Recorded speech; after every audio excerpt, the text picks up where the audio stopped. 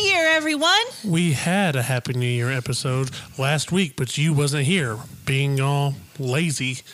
No, I had to tell everyone a Happy New Year because, like you said, I wasn't here. So this is my Happy New Year to everyone. And we had to have some sort of intro.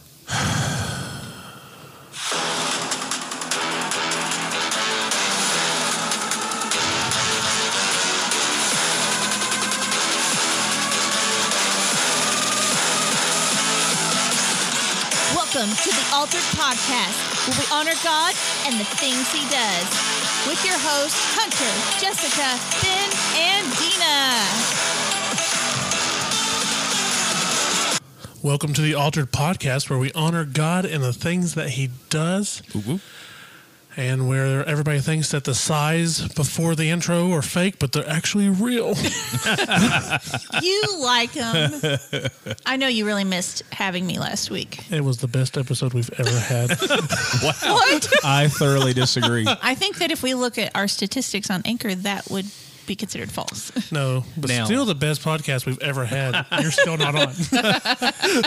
Now, speaking of people not being on, your lovely wife is not with us tonight, and we're sad. She's in bed. She is. She has to work. Hey, she's living up to her name. Naps through the show. Yep. Yep.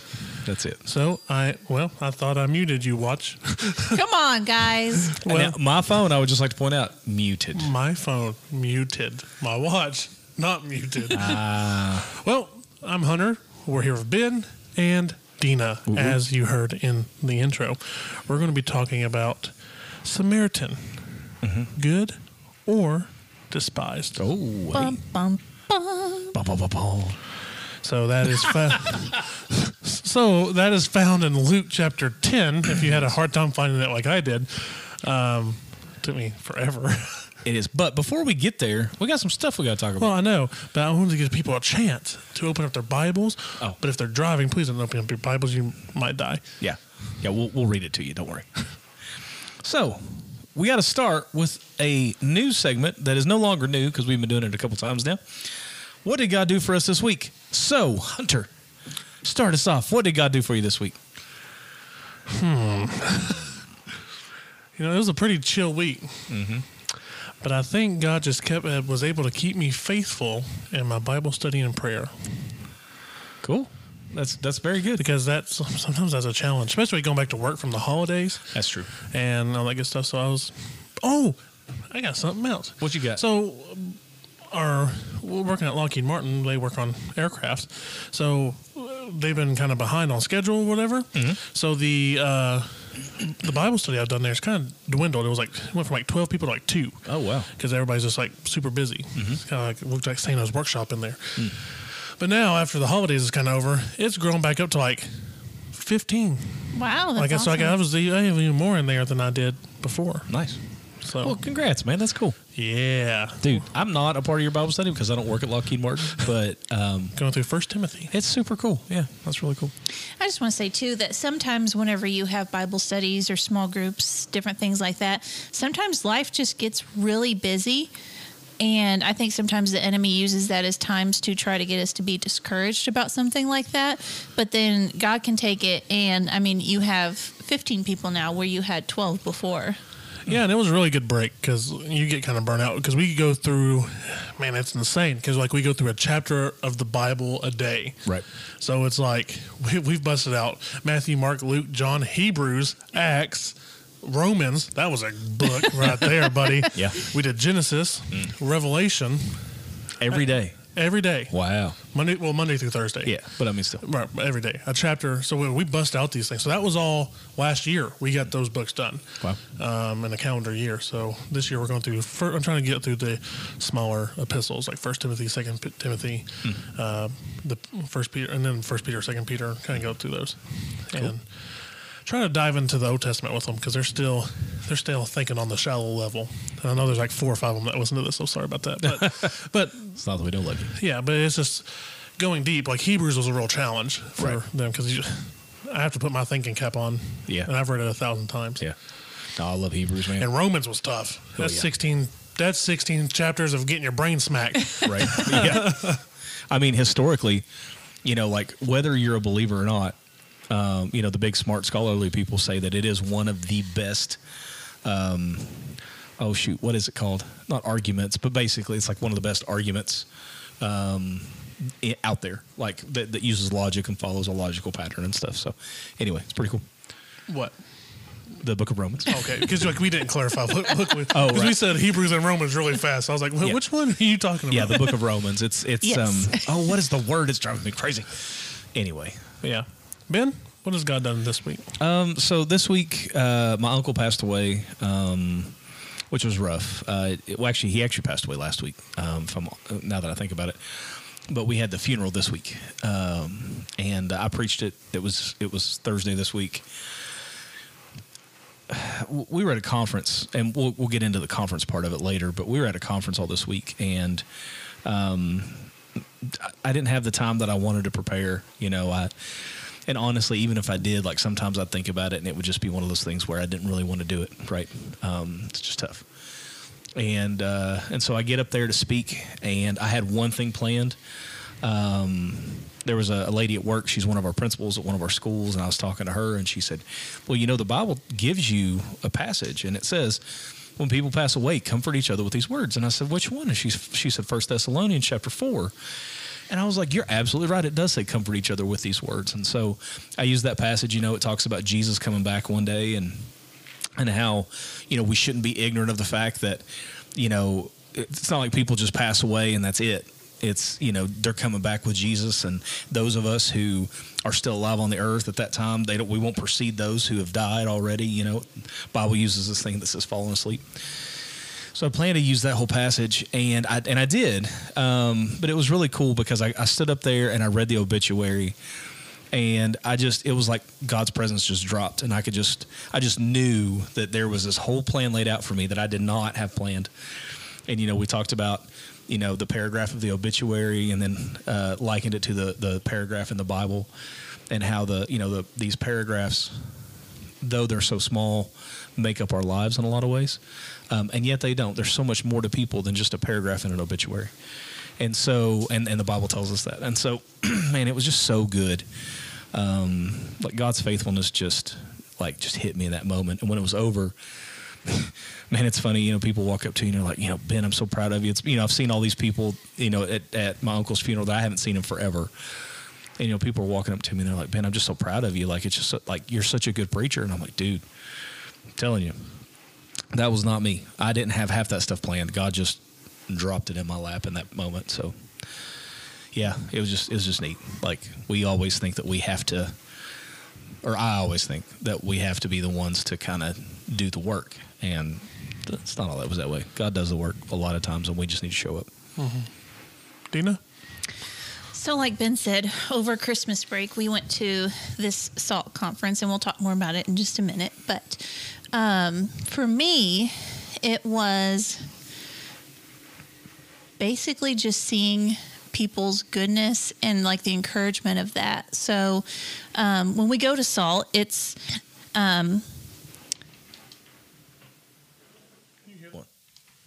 so at this conference, it's a group of people who are in Chi Alpha Campus Ministries.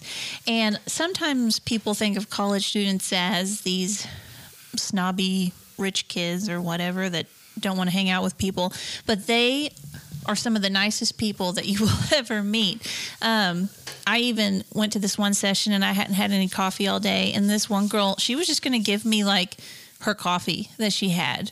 I don't know. And so whenever we would go eat places, they would just be like, I don't know, a group of 20 of them that would just randomly tag along with us. Like, I didn't know who they were, but they just went and had lunch or dinner with us, and we got to meet and talk to them. And it was such a good time. It was.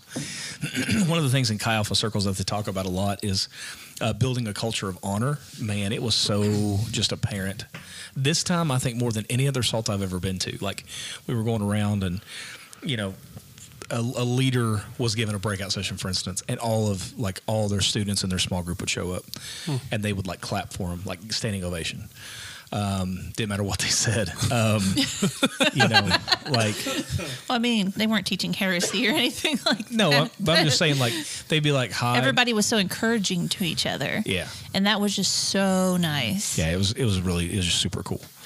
But yeah, so yeah, it was good. Good time. So, sadly, I don't go to this particular conference with you, but you already said what it was. It was SALT. Yeah. So what is SALT? So SALT stands for Student Activist Leadership Training. Is it activist or activity? It's activist. Or it's the word. It's activist. So we are supposed to be activists on our My campus. bad. I think I've been saying it wrong for like 20 years or something. So it's not what I put on my French fries. It actually stands for something. Yeah, exactly. Nice. Yeah. Student activist. It's the intent is that we go and we get leadership training to come back and be the salt on our campus. Yeah, the salt of the light. Salt of the world. Jesus says that salt has lost its saltiness. How can it be made salty again? Well, we don't lose our saltiness because of things like this. Mm-hmm. We go and spend time with other Christian people, be encouraged to come back. And there's different salts all across the United States. And it's broken up into different sections based on where your campus is located. Yeah. For us, we're in the Southeast region. Yep. At one point, we were in the Great Lakes region, but now we're in the Southeast. So, but I've never heard a student walk away saying that they did not have a good time at SALT. No. SALT is probably one of the best Christian conferences I've ever been to, even as a leader too. But as a student, it was so much fun because I got to see so many other students who were just like me. They were in college trying to figure out how to be a Christian on campus. Yeah, super cool. So, we've all been to many Christian conferences, and the ones that the AG put on are amazing. Mm-hmm. They do our even the small things I call a conference, like our council that we just went to in London earlier was good. We talked about that on the podcast. Together for the Gospel was always great. Yeah. SALT, I always hear you guys brag about. So why is it important for Christians to go to conferences like that? Dina, why is that important? Well, I think one reason it's nice is because, like I had just kind of said, is that it's nice to get together with a group of people who have the same interests as you, because that is very encouraging. And to see and talk to people that are in the same, stage of life, maybe going through some of the same challenges that you have, because our goal is to, tell others about Jesus. But sometimes we can get into these roadblocks and different stumbles or whatever that we need help to overcome. And so sometimes talking to these people, we realize, we're not really alone, because we're built for community. That is one thing that we're supposed to have, is community. And so, one easy way for us to not have that is to feel like we're so alone that we have to do this whole thing by ourselves and be super independent and blah, blah, blah, blah, blah. But no, it's okay for us to go and talk to other people and to get help. And so I think that that's always, for me, whenever I go to any Christian conference, I always feel super encouraged because I get to hang out with people who think just like me, so to speak. Mm-hmm. It's always encouraging. I think it's really nice too, especially being leaders at our church. Like, how often do we get to go to church at the time church starts? Yeah. And leave right when church ends, and just kind of quote unquote enjoy the service. Yeah. Like, yeah. Just being a tender. Yeah. Like most of us bask in the moment of the church service and then leave. Yeah. It doesn't happen often, but when we go to conferences, that's what we're doing. We're just attenders. Now, SALT, I think you all was leaders at, but you still are getting to listen to the speaker. You're getting to enjoy the worship and things like that. Yeah. I'm not the primary leader, which is cool. Right. And so, when, like Dina said, when you're around these like-minded Kentucky word folk, that we get to really just enjoy and worship God together. And then there's always a message. I've never been to a conference that has never had a message that's touched my heart. So I'll always bring something back, which is actually what we're going to be talking about in just a minute in Luke chapter 10 message that they talked about at SALT. Yep. And that touched Ben's heart. So that's always... It's always I always say it's like a gas station for Christians. It refuels them, recharges them, and so they can take that little piece of fire back to their home church. Yeah. And hopefully spread that fire around. Yep. Yeah. I got nothing to add. Y'all did so good. I know. You're welcome. Speaking of ads, though, speaking of community, speaking of all that, we need to. It's time for an ad for our hosting platform. If you're out there, it was funny at SALT. We were talking to the Southeast Chi Alpha International Student Director person. That's a title right there. Yeah, he's the guy. His name's Steve Bortner. Steve Bortner is amazing. He's awesome. Shout out to Steve Bortner Yo, because he buddy. says he listens to this. Yay. Yeah, that too. But Does he really? He does. He does. I was talking to Steve though, and he was like, "Hey, I've been listening to your podcast. It's really good." And of course it is. Thank you, Steve. Hi, Steve. Yeah. And he said, "Hey, I just had some questions about how you all do your podcast and how you set things up." And we never did end up being able to get together at the conference itself, but we're going to schedule a Zoom pretty soon, and we're going to be talking about some things. And so We sit around a kitchen table. the kitchen table, that's right. And I think they're drinking water, and I'm drinking hot chocolate. Yeah, buddy. And we just talk about Jesus. We do. So, but I think he's going to be starting one soon. Oh, sweet. And I think he does one or started to. I don't know if he started one yet or not, but anyway, And he wants to have the Altered Podcast as a guest. I mean, that would be cool. And so the Yes, point Steve, is, you heard that. if you're out there and you want to start a podcast, you can do so using the same platform we use, which is anchor.fm by Spotify. So at this time, check out our ad, which will tell you a little bit more about that.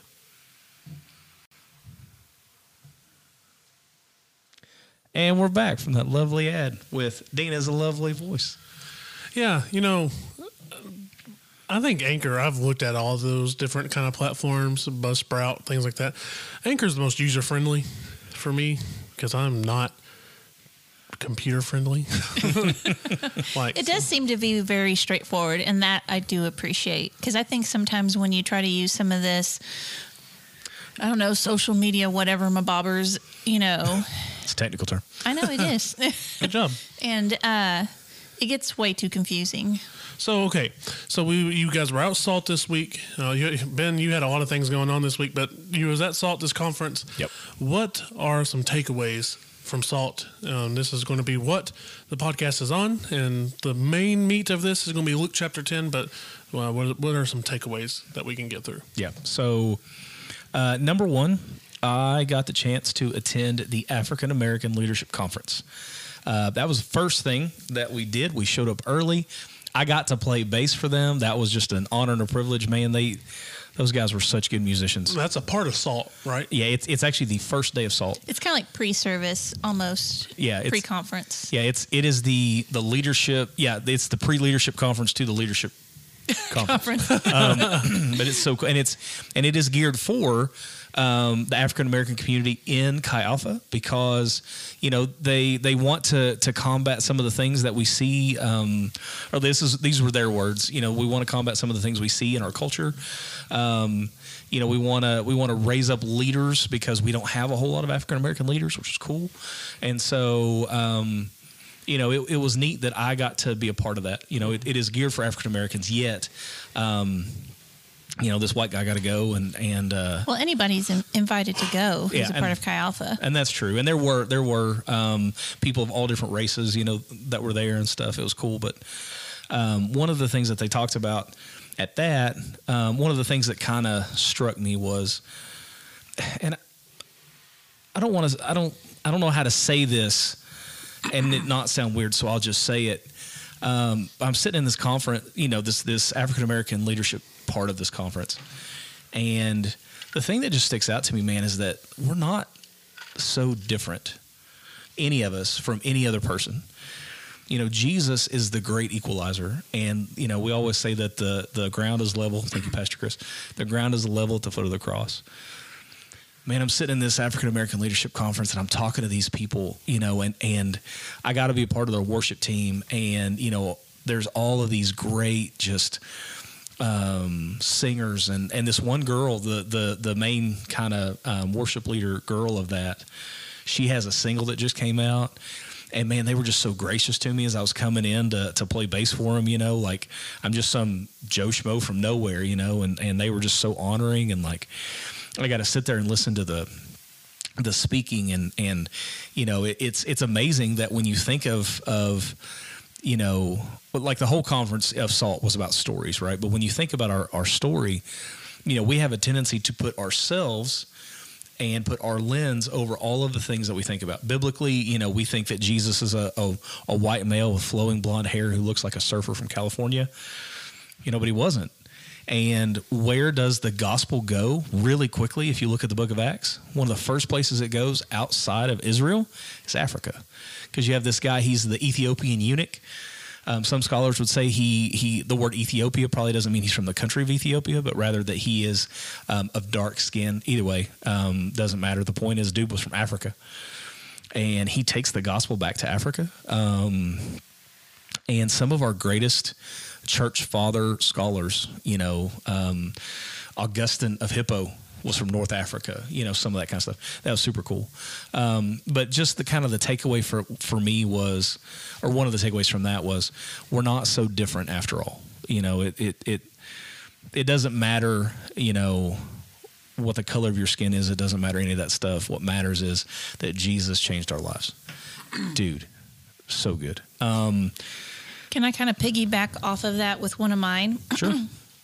So one of the mini sessions that I went to was with Belka Slayman, who is in charge of the Southeast Chi Alpha Diversity team. Mm-hmm. And her session was really good. Like it started with everybody getting into groups of 3, and she just started asking what some might consider some tough culture questions, but really they weren't tough, but sometimes you feel uncomfortable to talk about them in front of other people who are different than you. But she was talking about how spiritual maturity says that you can have tough conversations, but you don't have to be on the defense about everything, that you can sit and you can listen to what other people have to say, you know, just so that you can understand them. Mm-hmm. You don't have to defend yourself all of the time, like, so that we can just sit and listen to what other people have to say. That's a good point. Like in our culture, we so often we do that. Like we think that we have to defend ourselves, like we're married to our ideas, like, and if we're wrong, like, well, then I hate you, you know. I'm wrong about everything, so I'm used to it. I only laugh because it's true. But now, like, in our culture, we fight about everything. So, yeah, that's good. I'm sorry, continue. I didn't mean to interrupt you. And then I'll go ahead and talk about my next thing that I took away. And because the other takeaway that I have is what you're getting ready to talk about, too. So, but I really liked the, I don't know if it was a mega session or a mini. I don't remember which one was which, but it was Hope for Our Brokenness. And it was talking about mental and emotional health. And that one was so good as well. It was talking about healthy relationships, coping mechanisms, and healthy community. And, you know, when I was talking about going to a Christian conference, that's something that we need, is a healthy community. And then choice fatigue was interesting too. It says it makes you feel cool to make your own identity and choices, values, morals, path, etc. But being completely independent for life is exhausting and will not work. You are not designed to be independent. You are meant for community. So that means that the community that you choose, you need to be very choosing and find a group that supports you and shares the same belief. I really liked that part of it. I wrote that down. So, and I hope that sounded okay, because it makes sense to me. So, yeah, that's good. That's good. So, Dina, anything else we should talk about before we jump into kind of the speaker and some of the things that she said? I think if we talked about it, it would probably take the whole podcast time. So, okay. Why don't we go ahead and move on? We'll make that one a podcast of itself. So starting on Luke chapter 10, verse 23, I think we should backtrack just a second for what the heading says. Sure. 23. Sure. So somebody read that. I'm not going to. I can if you want me to. Go for it. I don't read. So it says Luke 10, starting in verse 25, right? 23. Okay. Yeah, it's funny in my Bible. Now, let's just talk about this for a second. That's funny. In my Bible, the heading for the Good Samaritan story starts in verse 25. In Mine your does Bible. too. No, mine does too. Oh, it does? Yeah, I backed it up just for, because it kind of starts in the middle of a sentence, the heading does. Okay. All right. Yeah. So Dina started. thought, Yeah. yeah. So another thing that one of the speakers talked about was that headings in our Bible are not actually. They're not inspired. Yeah. Yeah, They were added much later. They're to help you find things quicker. To me, like just because we was looking for the Good Samaritan, so you're looking through the headings to hone down the paragraph you're looking for. Yeah, verse and chapter numbers, by the way, are the same thing. So if you ever get a chance to read the Bible without those, you should do it because it's pretty cool. Mm-hmm. All right. So starting in verse 23. Then turning to the disciples, he said privately, "Blessed are the eyes that see what you see. For I tell you that many prophets and kings desired to see what you see and did not see it, and to hear what you hear and did not hear it." And behold, a lawyer stood up to put him to the test, saying, "Teacher, what shall I do to inherit eternal life?" He said to him, "What is written in the law? How do you read it?" And he answered, "You shall love the Lord your God with all your heart, and with all your soul, and with all your strength, and with all your mind, and your neighbor as yourself." And he said to him, "You have answered correctly. Do this, and you will live." But he, desiring to justify himself, said to Jesus, "And who is my neighbor?" And Jesus replied, "A man was going down from Jerusalem to Jericho, and he fell among robbers, who stripped him and beat him and departed, leaving him half dead. Now, by chance a priest was going down the road, and when he saw him, he passed by on the other side. So likewise, a Levite, when he came to the place and saw him, passed by on the other side. But a Samaritan, as he journeyed, came to where he was, and when he saw him, he had compassion. He went to him and bound up his wounds, pouring on oil and wine. Then he set him on his own animal and brought him to an inn and took care of him. And the next day he took out 2 denarii and gave them to the innkeeper, saying, "Take care of him, and whatever you spend, I will repay you when I come back." Which of these 3 do you think proved to be a neighbor to the man who fell among the robbers? He said, "The one who showed him mercy." And Jesus said to him, "You go and do likewise." Yep. So I feel like we have to start off by saying that all of this next part was a takeaway from the speaker. Her name was Destiny Dees. She was so good. But all of this next part kind of came from her. And so in the SALT conference that we were at, the main theme of the whole week, as we talked about earlier, was stories. And so she talked about how our stories shape the way that we view the world. It shapes the way that we see ourselves. Our stories are our identity. And Jesus dealt in stories. And so he often told stories to his disciples to help them kind of have a frame of reference for the things that were happening around them. Well, in this case, Jesus isn't just talking to his disciples. He is actually more talking to a group of religious leaders. They are known as, in this case, it says an expert of the law. So he probably had, these people, these scribes, maybe. He could have had some Sadducees and Pharisees there. Who knows? They were religious leaders. And so it says an expert in the law stood up to test him. And he says, "Teacher, what must I do to inherit eternal life?" And so he says, "What is written in the law? How do you read it?" And this guy who is an expert in the law actually makes a very profound statement. We always give the Pharisees, Sadducees, all those people a hard time. But not all of them were pieces of junk, right? Stupid sheep. Yeah, not all of them were stupid sheep. Some of them kind of had a little bit of an idea of what's going on. And this guy kind of does too. He says, love the Lord your God with all your heart, with all your soul, with all your strength, with all your mind, and your neighbor as yourself. And Jesus says, now I'm reading out of the CSB, but Jesus says, "You have answered correctly." And so this guy, he was on it. He knew what he was talking about, right? What do you got?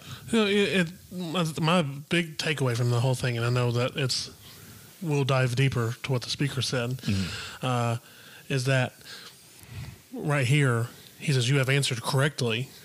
And then that guy goes on to say, or Jesus goes on to say, what does it say?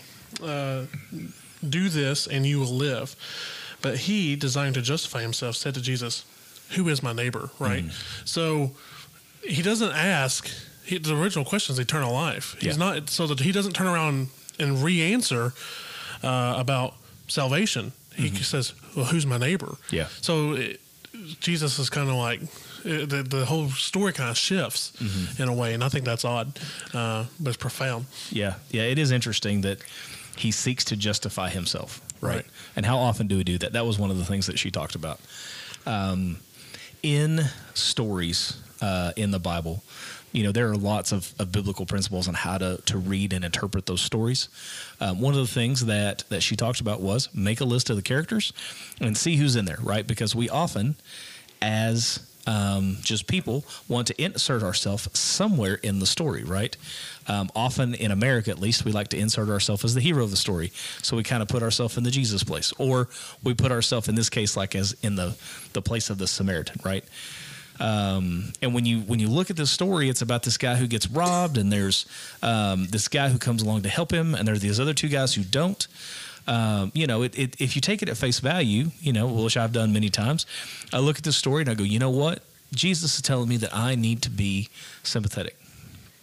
But there's so much more to it than that. And so, this guy, he says, hey, seeking to justify himself, he says, hey, who is my neighbor? And then Jesus, he very much corrects that in a story. And so I guess the first part there is, who do you want to be in this story? Obviously, we want to be like Jesus. So to justify ourselves is the wrong thing to do. Yet, at least for me, I find myself doing that so often. And so he continues, Jesus says, it says, Jesus took up the question in the CSB. I kind of like how it says that. And said, a man was going down from Jerusalem to Jericho and fell into the hands of robbers. They stripped him, beat him up, and fled, leaving him half dead. In the NLT, which is the translation that she was preaching out of, and yes, the NLT, I like it. I have no problem with it. A lot of people are like, the NLT, nobody reads that. But it says they left him half dead beside the road. Kind of left him in a ditch, right? And so it says a priest happened to be going down that road, and when he saw him, he passed by on the other side. And so in Jewish days, the Jewish people would have been like, oh, this man was beaten up. Oh, hey, here comes a priest. And you're thinking, hey, here's the hero of the story. Here's this religious guy. He's coming. Well, when he sees him, he passes by on the other side. And she made a couple of very good points. She said, if you think about it, she said this priest, he was probably on his way to go do something holy, right? He was on his way to go, talk about the law and, teach people and do all the stuff, because that's typically what priests did. Yeah, and just reading just the commentary in the study Bible, going down in Jewish, historical text from this road that Jesus was referencing. Yeah. If a priest was going down the road, he was going down a road linking Jerusalem and Jericho. May mean traveling away from Jerusalem and his temple, like he just left the temple. Oh, okay. So this priest just got done doing temple stuff. Yeah. And he gets so caught up in the hustle bustle. Yeah. Well, and then too, this was a road that people didn't travel by themselves on. Yeah, because you knew you get attacked. So this dude being by himself, all beat up, the priest probably looked at him and was like, well, you're a dummy. Yeah. No, only idiots travel down this road all by themselves. Or she actually, I don't know if you wrote this down, but she made a good point later. She said that if you think about it, why on earth, if you knew you would get beat up, would you travel down this road by yourself? Could be because he was up to no good. We don't know. The priest might have looked at him and been like, well, you probably deserved to get beat up because you were probably sinning, right? And so he passes by on the other side and keeps walking along. And so it begs the question again, who do you want to be in the story? Do you want to be the guy who judges people based on your snap judgment of somebody? Now, to be fair, we have judged people for years.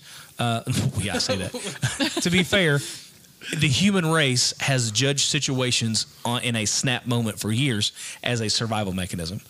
You know, people are like, why would you look at me and you know, just make a snap judgment about me? Well, we've been doing it as a survival instinct for a long time.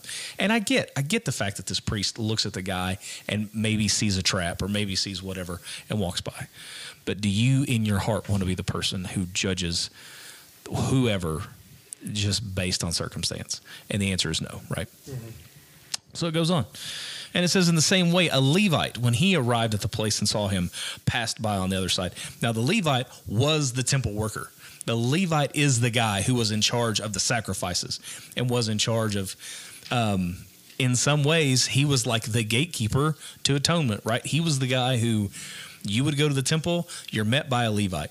You would bring a sacrifice. The Levite, a Levite, would take that sacrifice and sacrifice it for you. He would take you through all the religious rites so that you could be purified. Yeah, this is a very educated man, wasn't he? Oh, yeah. Yeah, he's the one that collected tithes from the people. Yeah.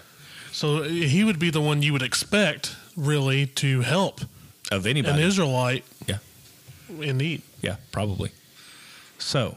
Dun, dun, dun, dun. Nothing happens, right? Levite doesn't do nothing. Priest doesn't do nothing. Yeah, Levite's just walking down the road with his AirPods in, not paying attention. Yep. And you know, like you could justify it in any way you want to. Maybe the Levite was tired.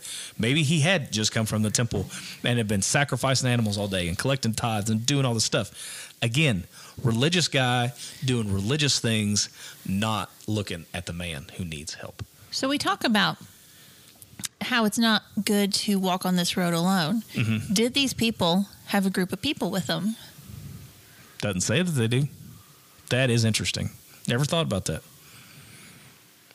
Is there more? Do you have more? Well, I was just thinking that, like, if they had a posse with them.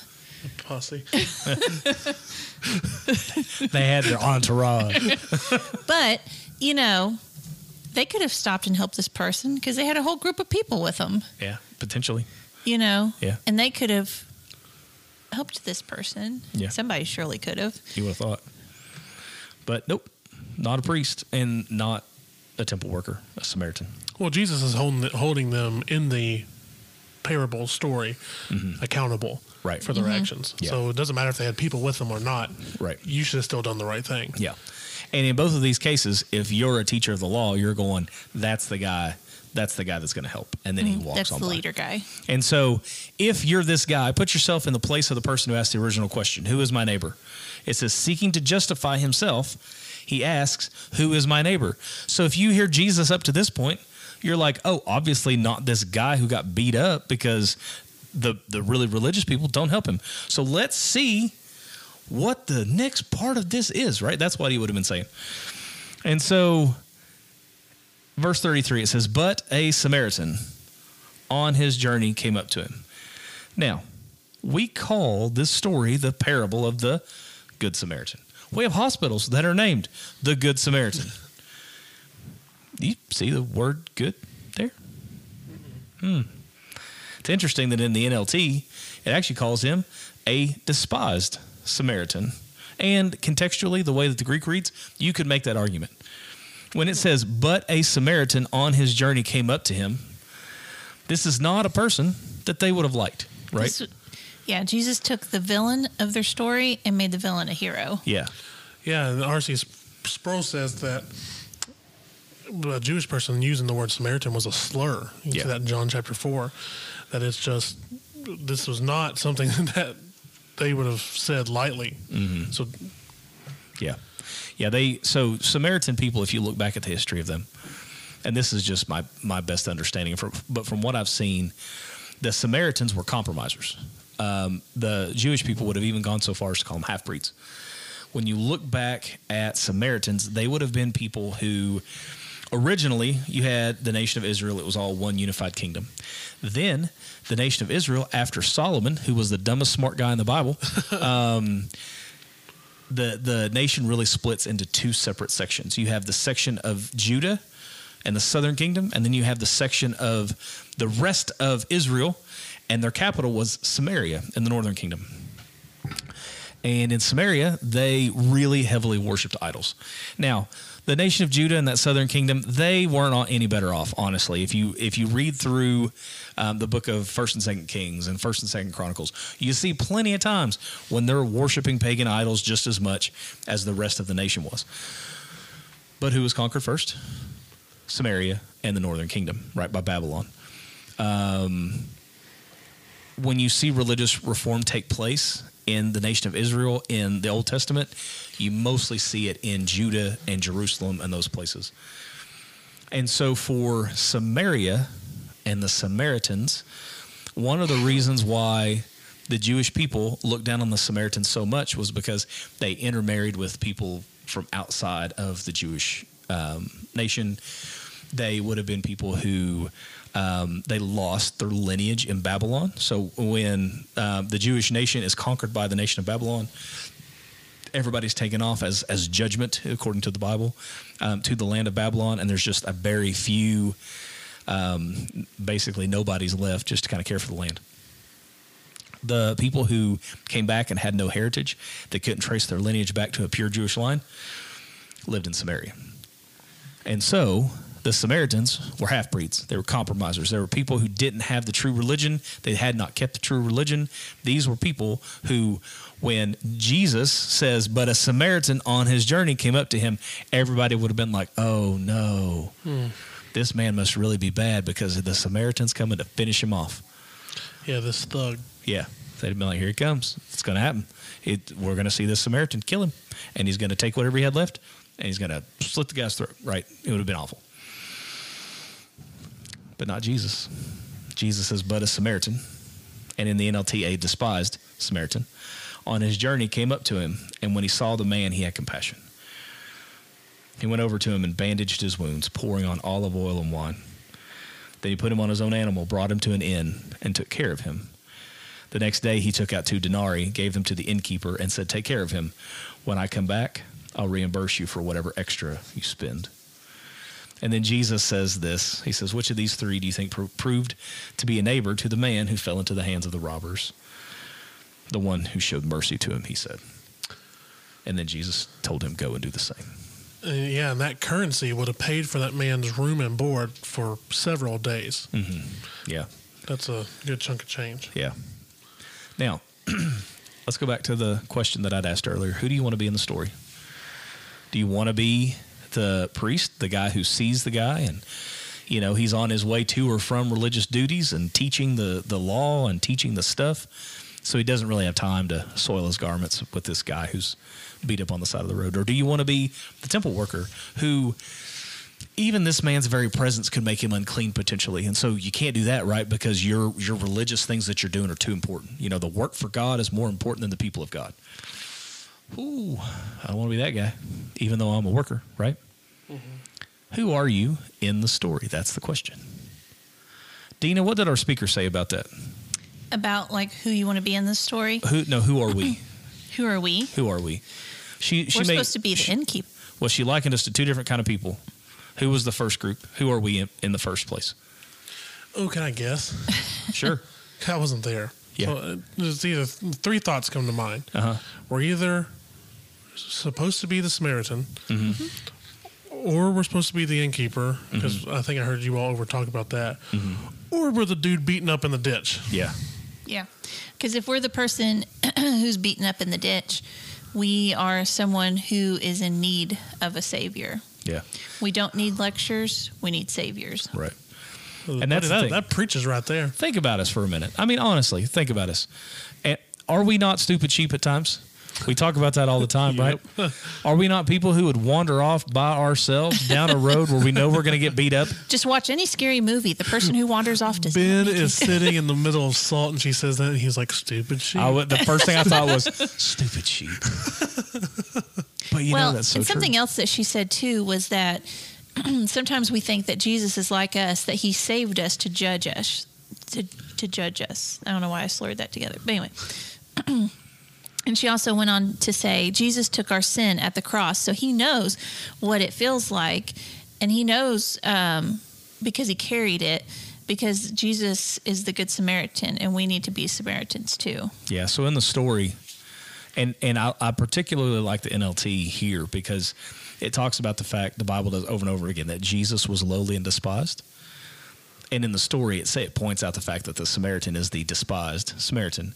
Now, in the CSB, for instance, it doesn't have the word despised there, but it is very much implied, right? And historically, he was very much despised. And our speaker, she made the point that Jesus likely is the one who is the Samaritan, right? That Jesus would have been making that point of himself, whether we realize it or not. Because if you think about it, I'm not the one who saves people. I can pastor, I can teach, I can do the work of the temple, I can do all this stuff, but I can't save anybody. The Bible actually says that some plant, some water, sure, but God's the one who gives the increase. And so what that means is he's the one who leads us to repentance. And so does that mean that I have no part to play? No. But it does mean that I need a Savior, number one. If I don't have a Savior, I have no hope in this world. And thanks be to God who sent the Samaritan, the one who was despised and yet was so good that he would see us and have compassion on us, which it says Jesus had compassion on people over and over and over again. We are not the Samaritan by nature, though. We are the one that's in the ditch. We are the one who's beaten up, and we need a Savior.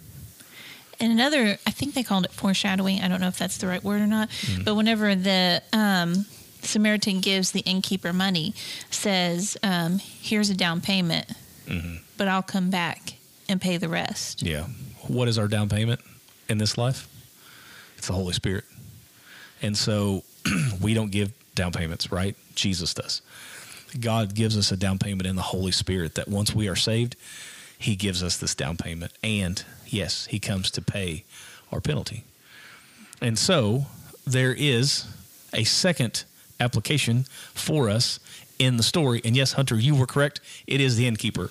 Now, I don't know about y'all, but I never had thought about the innkeeper in the story before Salt. So I guess I would see it as once you are not the man beaten up in the ditch, you were supposed to act as the innkeeper.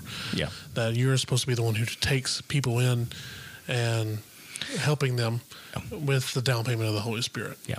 At the command of the Savior. Right. We are to take in these people. And it's funny. Jesus is the one who pays. And Jesus is the one who will keep paying. We don't. It actually talks about, if you look here, it says, the Samaritan, he sees the guy, he went over to him, he bandages his wounds, he takes him to the inn, and he takes care of him. And then it says the next day he took out 2 denarii, gave them to the innkeeper, and said, take care of him. When I come back, I'll reimburse you for whatever extra you spend. The speaker pointed out something really important there. It will cost us something in this life to care for the people that Jesus brings to us. But notice that the man can't do anything. The ditch dweller can do nothing for himself. This man who's beaten up, he's been robbed, that means he has nothing.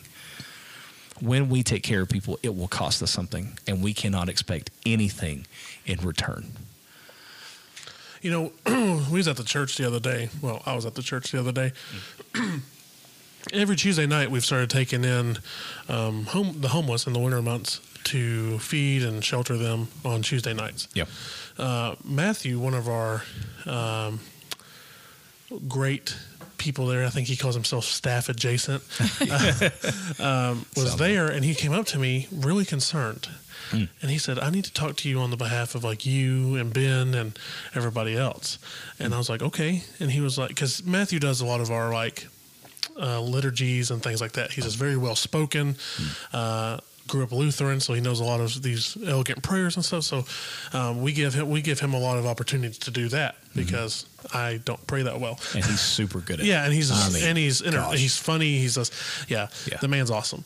So he said, I don't want to feel like I am taking ministry time away from the pastors because I'm not a pastor of the church. And I looked at him the same way you're looking at me. I said, Matthew, that's not ministry. This is the ministry. You're not taking any ministry away from me. Yeah. I said, honestly, I'm giving a microphone reluctantly. So anytime you take out the microphone spot, I'm happy with. Right. But that's what the church is mistaken. The ministry is not with the microphone. Yeah. The ministry is what we're doing on that Tuesday night. Yeah. So as long as you just tell me not to get out tonight, you're not taking anything away from me. Yeah. So that's the point. Yeah. One of your favorite books, Ephesians, talks about that, right? It talks about the fivefold ministry and how it's given to us to equip the saints for the work of ministry. So actually, pastors, it doesn't actually say that we do ministry. It says that the people do. And I think, man, whether ruffles and feathers, what podcast I don't. I think pastors lose touch. Oh, yeah. 100%. I mean, I think that they get comfy in their offices and their chairs and their pulpit, and they don't know what it's like. And that's what I think is so nice about us working in other jobs, being on EKU's campus, not being strictly in the pulpit, is that we get to realize how the world operates.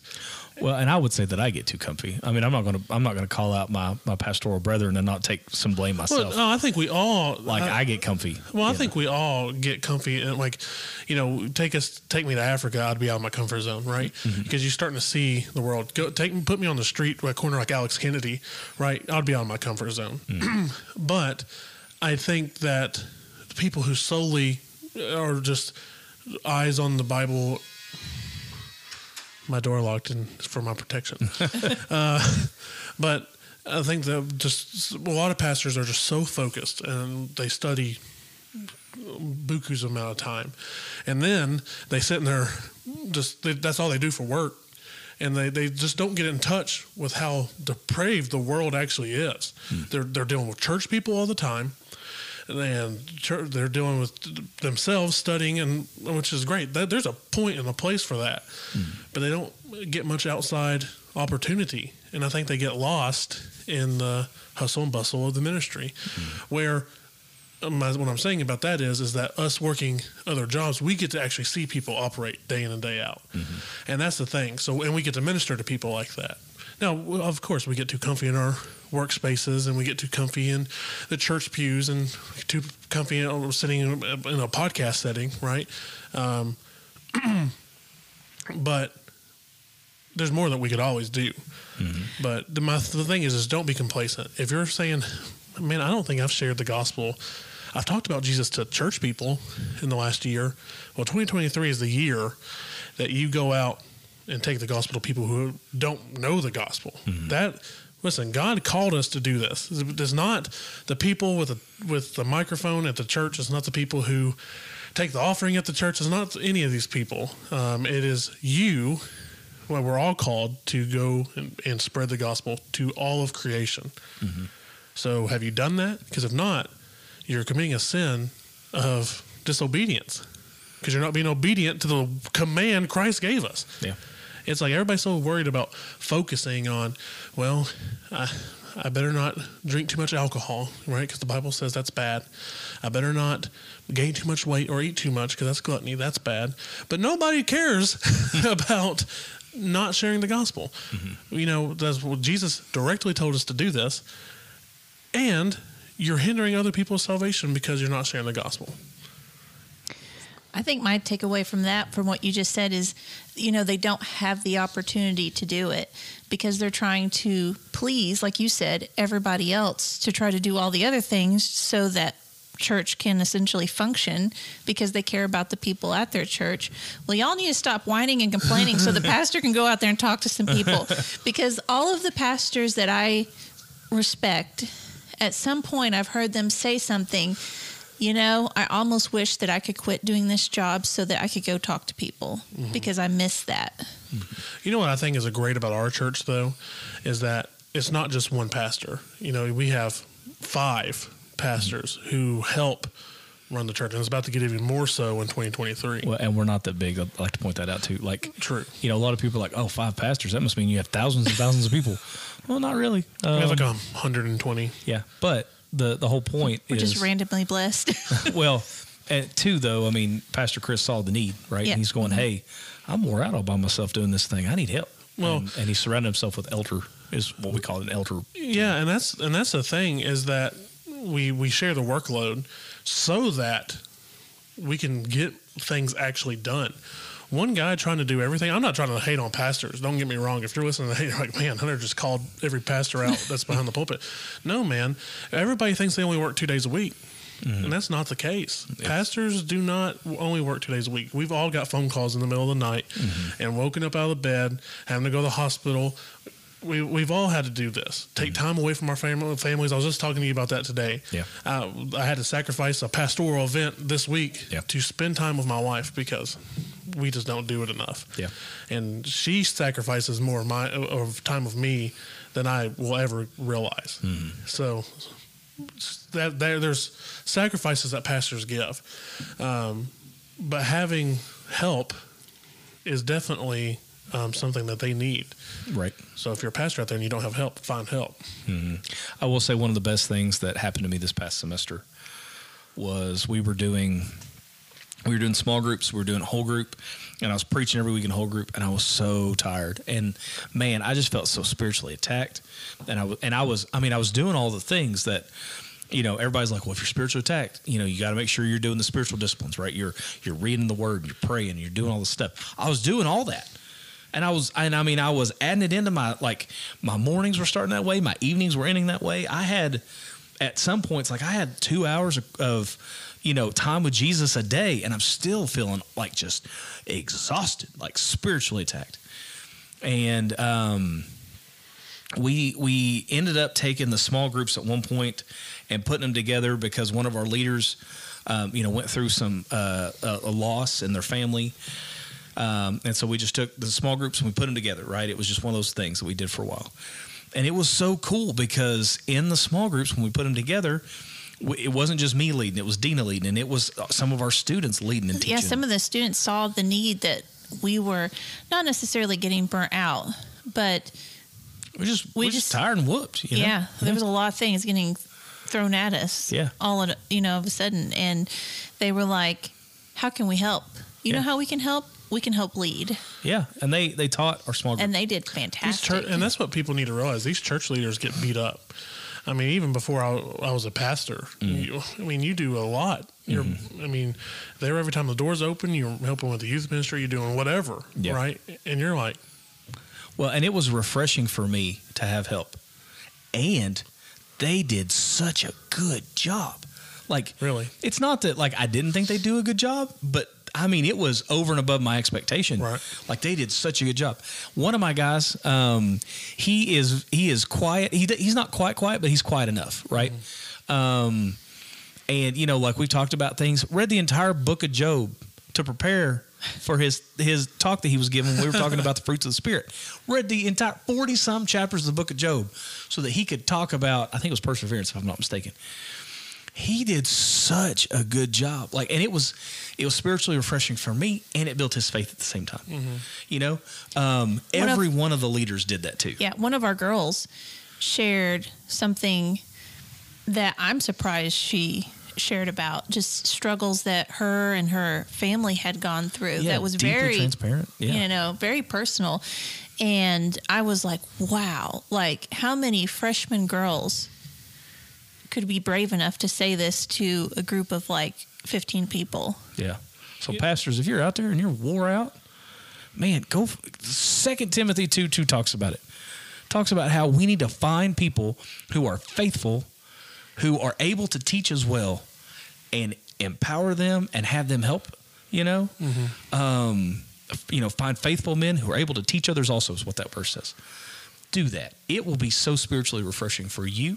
It'll build your faith because you'll see the fruit of all the stuff that you've been pouring into people with. It'll give somebody a job, which makes them more apt to come back. And I promise you, they will exceed your expectations. Well, that's the thing too, is that pastors first off have to want to have help. Some of them want to do everything by themselves, and we got to change that mentality. Church is not something. It's not a show. I don't come here just to listen to you talk. I come here to work. I come here to, build. Like you said, the pastor's job is to equip people of the ministry. Well, that's giving people opportunity. Our pastor has done great by giving me opportunity, especially when I didn't deserve an opportunity. You all listen to this podcast. You know how dangerous it is when I get a microphone. It can be a scary thing. Yep. But we do that to a lot of people. We give them opportunities.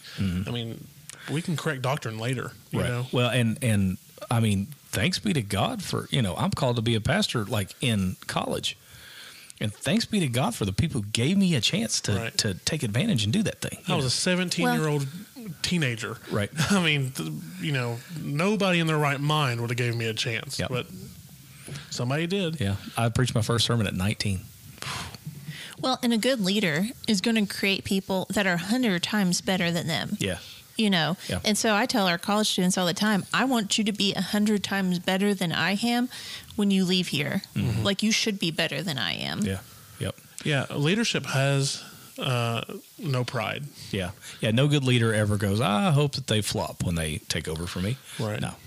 And there's a part of, I think, everybody who's kind of like, I want to feel valued in the sense, so I want people to miss me in the pulpit or whatever, or in the job that I do. I want people to miss me if I'm not there. Mm-hmm. That's not the case, man. I want people I want the people who I've built around me to overly succeed. So if I ever have to quit one day, or if I get hit by a bus, But these people need to be able to share the gospel just as well as I can. Yeah. Or build people up just as well as I can. Well, and if not better. Yeah. Jesus says, like, if you don't bear spiritual fruit, I will cut your branch off and burn it in the fire. Like, you need to be able to do that. So it's Book of John. I think that sometimes people too, they want to be a pastor because it's the person up front and it's the person that everybody thinks that, is the star of the show. But you don't go in to be a pastor to get affirmation and praise all the time, because you're going to be really upset in about 2 most weeks. Most of the time, I would assume, I don't assume. Most of the time, you don't get praise. Yeah. You get pooped on. Well, and you shouldn't be trying to surround your people. You want people who are positive and stuff like that. But if you're constantly seeking that yes, affirmation and praise all the time, and you have to have a million of things of that, and thank you cards and gift cards and blah blah blah blah blah, you're going to be really hurt one day. Yeah. Well, and Jesus even said, because you should be putting all of that in Jesus. Yeah. Well, Jesus even said, if you follow me, you're going to be rejected and despised by men. It's going to happen. And it's not about me. That's the point. Yeah. If that's why we realistically set the expectations so low for this podcast, because it's not about anything that I do. You know what I'm saying? I have no talent. Mm-hmm. Any talent that I have or anybody thinks that I have, it comes straight from God. Mm-hmm. So if one people listens to it, great. Mm-hmm. Well, now we have over 1,000. I mean, we have over 1,100 people. Well, listens, downloads. Not people. Well, download, but yeah, you know what I'm saying. Our goal was 50. Yeah. I mean, it could be 50 people that listen to it 1,100 times. I don't care. But just the point is, it doesn't matter. God did some cool stuff with that, right. and his continued. But the goal is 50. Yeah. So by the end of the year. Yeah. So it's just cool. Yeah, it is. But and back to the Luke 10, I think if you have read it your entire life that you are the Samaritan, right? I don't think that's necessarily wrong. Mm-hmm. I think you can look at it from that point of view. I think that what we're just trying to say is that there is other angles to look from this story that you probably have never looked at. Well, and the innkeeper side of it, if we are called to be innkeepers, what happens with the innkeeper? It says that Jesus is going to give us money to take care of people, right? He's going to give us the promised Holy Spirit, the down payment, all the stuff, right? And then it says the man doesn't give us anything. So the people we take care of, again, shouldn't be the one who gives us our affirmation and our payment, quote unquote. It says, when I come back, I'll reimburse you for whatever extra you spend. So where does our reward come from? It doesn't come from the people we take care of. It comes from the one who's coming back, which is Jesus. Yeah, and I think that R.C. Sproul just rounds this off really well. I pulled out my Reformed Study Bible, so that's why his commentary is here. He says Jesus has reversed the lawyer's question. The issue is not the limits on one's obligation, but the wide extent on one's opportunity to be generous to their neighbor. Yeah. So he's not limiting it. That's what the question originally did. He wanted it limited. Mm-hmm. Who is my neighbor? Jesus reversed the question and extended the opportunity. He said, I'm not limiting anything. Your neighbor's everybody. So I'm extending it. Mm-hmm. Everything is an opportunity. So which one are you going to be? And I'm going to give you a scenario. So I think that's really a good way to round that off. You know, Christ didn't limit the question; He extended the question. Right. He does that with about everything. And he always points out the fact that ministry is not about the work of the ministry; it's about the people of the ministry. Right. If you're a pastor out there and you've lost your love for the people, it's time to revisit the Lord and say, Lord, give me a love for your people, because that is what ministry is about. And that's where conferences come into play. Again, it's a refueling. So I think that there's tools out here to help people refocus on this. We just got to really hone in on them. Mm-hmm. And something I think that's still a stigma is, oh my gosh, I'm having a hard time, but I can't go talk to anybody because they're going to look down on me. Mm-hmm. Why is that? This is 2023 now, people. Like, if you need help, go find somebody. Yeah. Counseling is okay. You know, and church is this place that we go and we put our mask on, that everything's okay. Mm-hmm. Like, I used to say this often, that if I can go cheer at a football game, I should be able to come cheer in church, which the principle holds true, right? It does. If I can get excited while coaching football, as you have heard some stories, I should be able to get excited in helping people towards Christ. Yeah. Are you going to bring your foam finger on Sunday? I don't have a foam finger. I need one. Yeah. Merry Christmas. Oh, that'd be cool. Yeah. It'd be cool if I had a cross on the end of it and said Jesus on it. Number one fan. But so I've stopped saying that because I go to some people go to sporting events and movies and things like that to block what happens in real life.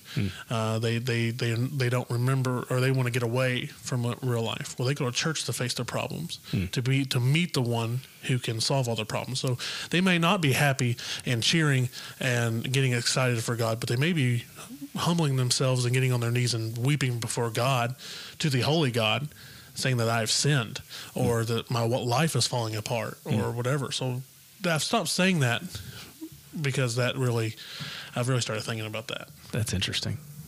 That's going to tie in well with our Bust Out Your Bibles with Ben. Oh, okay. Can we jump ahead to a segment that we have next?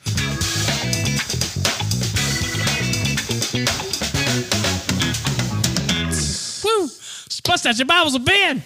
All right, so now that we've so perfectly He was so excited. segued into this topic, let's talk about something.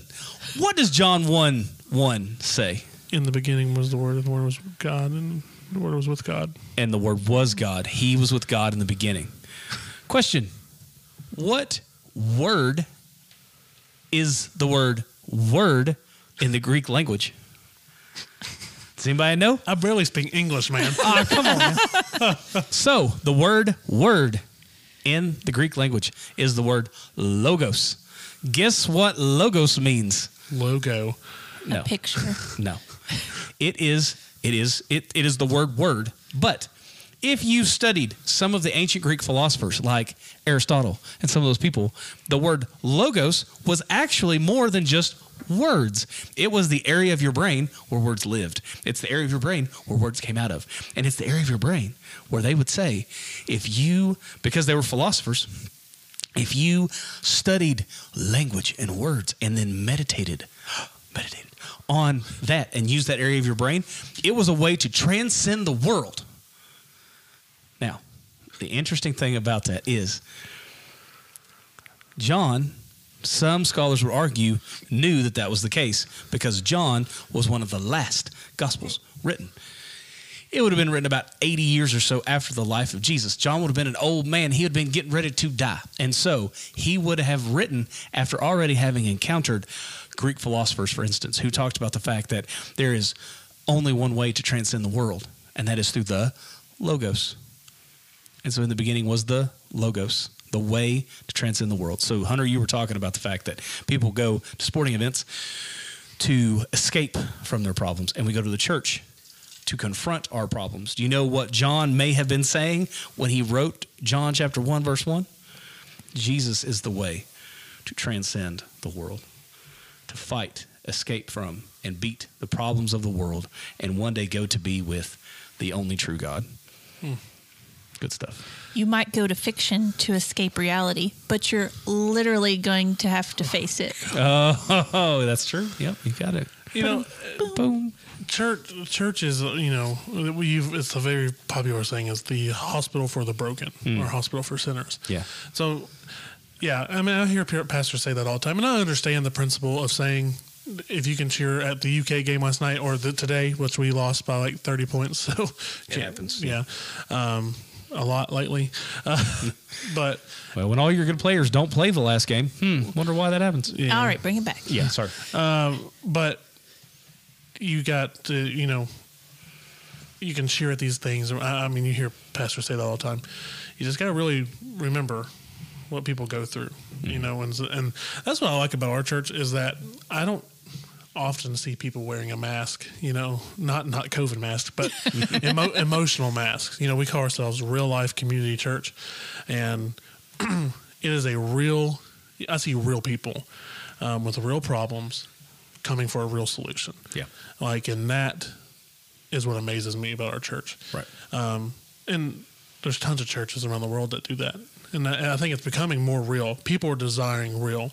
Like you said, those college students, why college students are awesome is because young people now more than ever are stupid.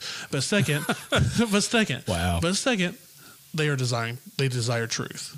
That's true. They're getting tired of those fog machines.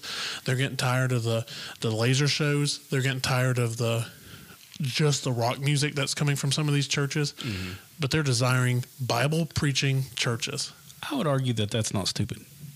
I'm just saying in general, those people that age are stupid. I'm that age, so I can say that. They want something that's yeah, real. They don't want something fake. Yeah. Yeah, no, 100%. And that's what I'm saying, that these people are just wanting to desire the truth. Mm-hmm. So that is the thing. And that's more than any other time, this generation especially, you see that they're just wanting to know what the truth is. That's why you see them, I think, dive into so many different things. Mm-hmm. They're looking at everything. Yep. In a sense, it's commendable. Mm-hmm. You're searching for the truth. Yeah. And I just hope you land on the truth. Yeah. Which I think it will hopefully penetrate their hearts. Mm-hmm. I think one of the best way to minister to college students is to be a real Christian on more than just Sunday, because that's what they're looking for. They're looking for people that are real, that can live the Christian life from Sunday to Sunday, from January 1st to the next January 1st. Well, fun fact, real Christians are real Christians on every day after Sunday. Mm. So fake Christians are only Christians on Sunday. Yep. That's another podcast for another time. Because I could go on forever about that. So last 10%. Dina, what are your takeaways?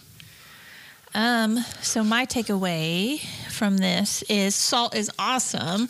Number one. So yes. If you want to help bless a college student, sponsor a student to go to SALT. But no, what Ben hit a button on that thing. I was waiting for applause. I know. I was like, what is he doing? Like, I was moving my mic, y'all. But just that we need to have our hearts open to people and not be expecting gifts or praise or anything like that for the things that we do, that we should help other people because we want to help other people. That's good. Hunter, last 10%. I think that, the two things for me, so 5% for each. It's late. At least he can math. Yeah, true. Is that I'm just a beaten up, lonely person without a savior. We were all there. As you said, the book of Ephesians says, we were all needing a savior. And then whenever I do encounter my savior and I've been redeemed, I hope that I am willing to take, just like the innkeeper took. I want to be open and not turn people away. Mm-hmm. Yeah, that's good. Last 10% for me, the takeaways. Number one, the only place that you, Christian leader, can get the payment, quote unquote, the reward from any of this is from Jesus. if we're caring for the sick, it's going to hurt, and it's going to take time, and it's going to cost us things. And we're going to see people walk out the door of the inn and never come back. Mm-hmm. And we're going to see people who may not necessarily appreciate the things that we've done. But one day the innkeeper comes back. I'm sorry, I messed that up. One day the master comes back and rewards the innkeeper. And that is the only reward that is a thing, right? That's the only one we should seek in the first place. The other thing for me, leader, if you're tired and you're burnt out and you just can't do it, I totally get it. I've been there. I was there not long ago. I'm afraid I'm going to get right back there soon enough. But here's what I can tell you. I learned through this conference, and what's confirmed in my own life was you need help, and you need help from your people. The people in your congregations. There are people there who are faithful and willing to help. Make sure that you let them help, because it will not only bless you, it will bless them. You know, and pastors, your measure of success is not by how many people are sitting in your pews on Sunday morning. It's true. Or how many people attended Easter or Christmas or whatever. Yeah. That gripes my gears when they say, well, how has church been this year? How well have you all done? Well, man, we're doing good. You know, well, how many people are you running? That's not the question. That is not the metric of success. You know, it's how many people have you led to Christ? How many people have you baptized? How many people are you discipling? How many people? What does Jesus say? What is the Great Commission statement of Matthew 28? He says a lot, but yeah. What does Jesus say is the metric of success? He says, "Go into all the world and do what? Proclaim the gospel." No, lies. Make disciples. There you go. He says, go into all the world and make disciples. Now, is proclaiming the gospel part of that? Absolutely. That's after. Yep. But making disciples is more than just proclaiming the gospel. Making disciples is showing people how to follow Christ. So Paul said, follow me as I follow Christ, right? Pastor, the metric is not how many people you have. It's how many people are real disciples of Jesus. You know, we always say, our church says, I'd much rather have 20 real followers of Jesus than 200 nominal, surface level, even nominal Christians. Yeah. You know, who, like Dina said, are only Christians on Sunday. Yeah. Or 2,000 of those people, just to make myself feel better. Is that all it would be for? Mm-hmm. To tell my friends, oh look, I pastor a church of 2,000. Yeah. I'd much rather pastor a church of 20. And barely make my mortgage and electric bill every month with those faithful 20, mm-hmm. to then have a fake 2,000. Yeah. So yeah, the good thing about real Christians is that they never stay as a small group. Right. Real Christians grow eventually.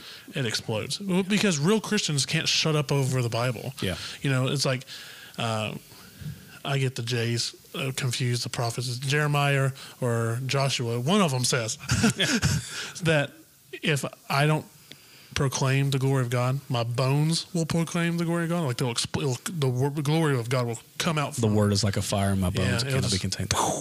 And I was listening to Tim Mackey preach on that not too long ago. He's going to find it now because Ben has to always remember where it's at. I thought it was Ezekiel, but it may have been, man. It's there.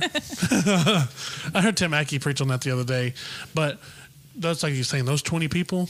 Oh yeah, Jeremiah 20 verse 9. Good job. Yeah. It was one of those dyslexic. But those 20 people, they cannot shut up about Christ. Yeah. Their bones will literally catch fire if they did. Yeah. Well, y'all, that wraps up another episode of The Altered Podcast. We hope you enjoyed it. We hope that you'll tune in next time as we talk about other things.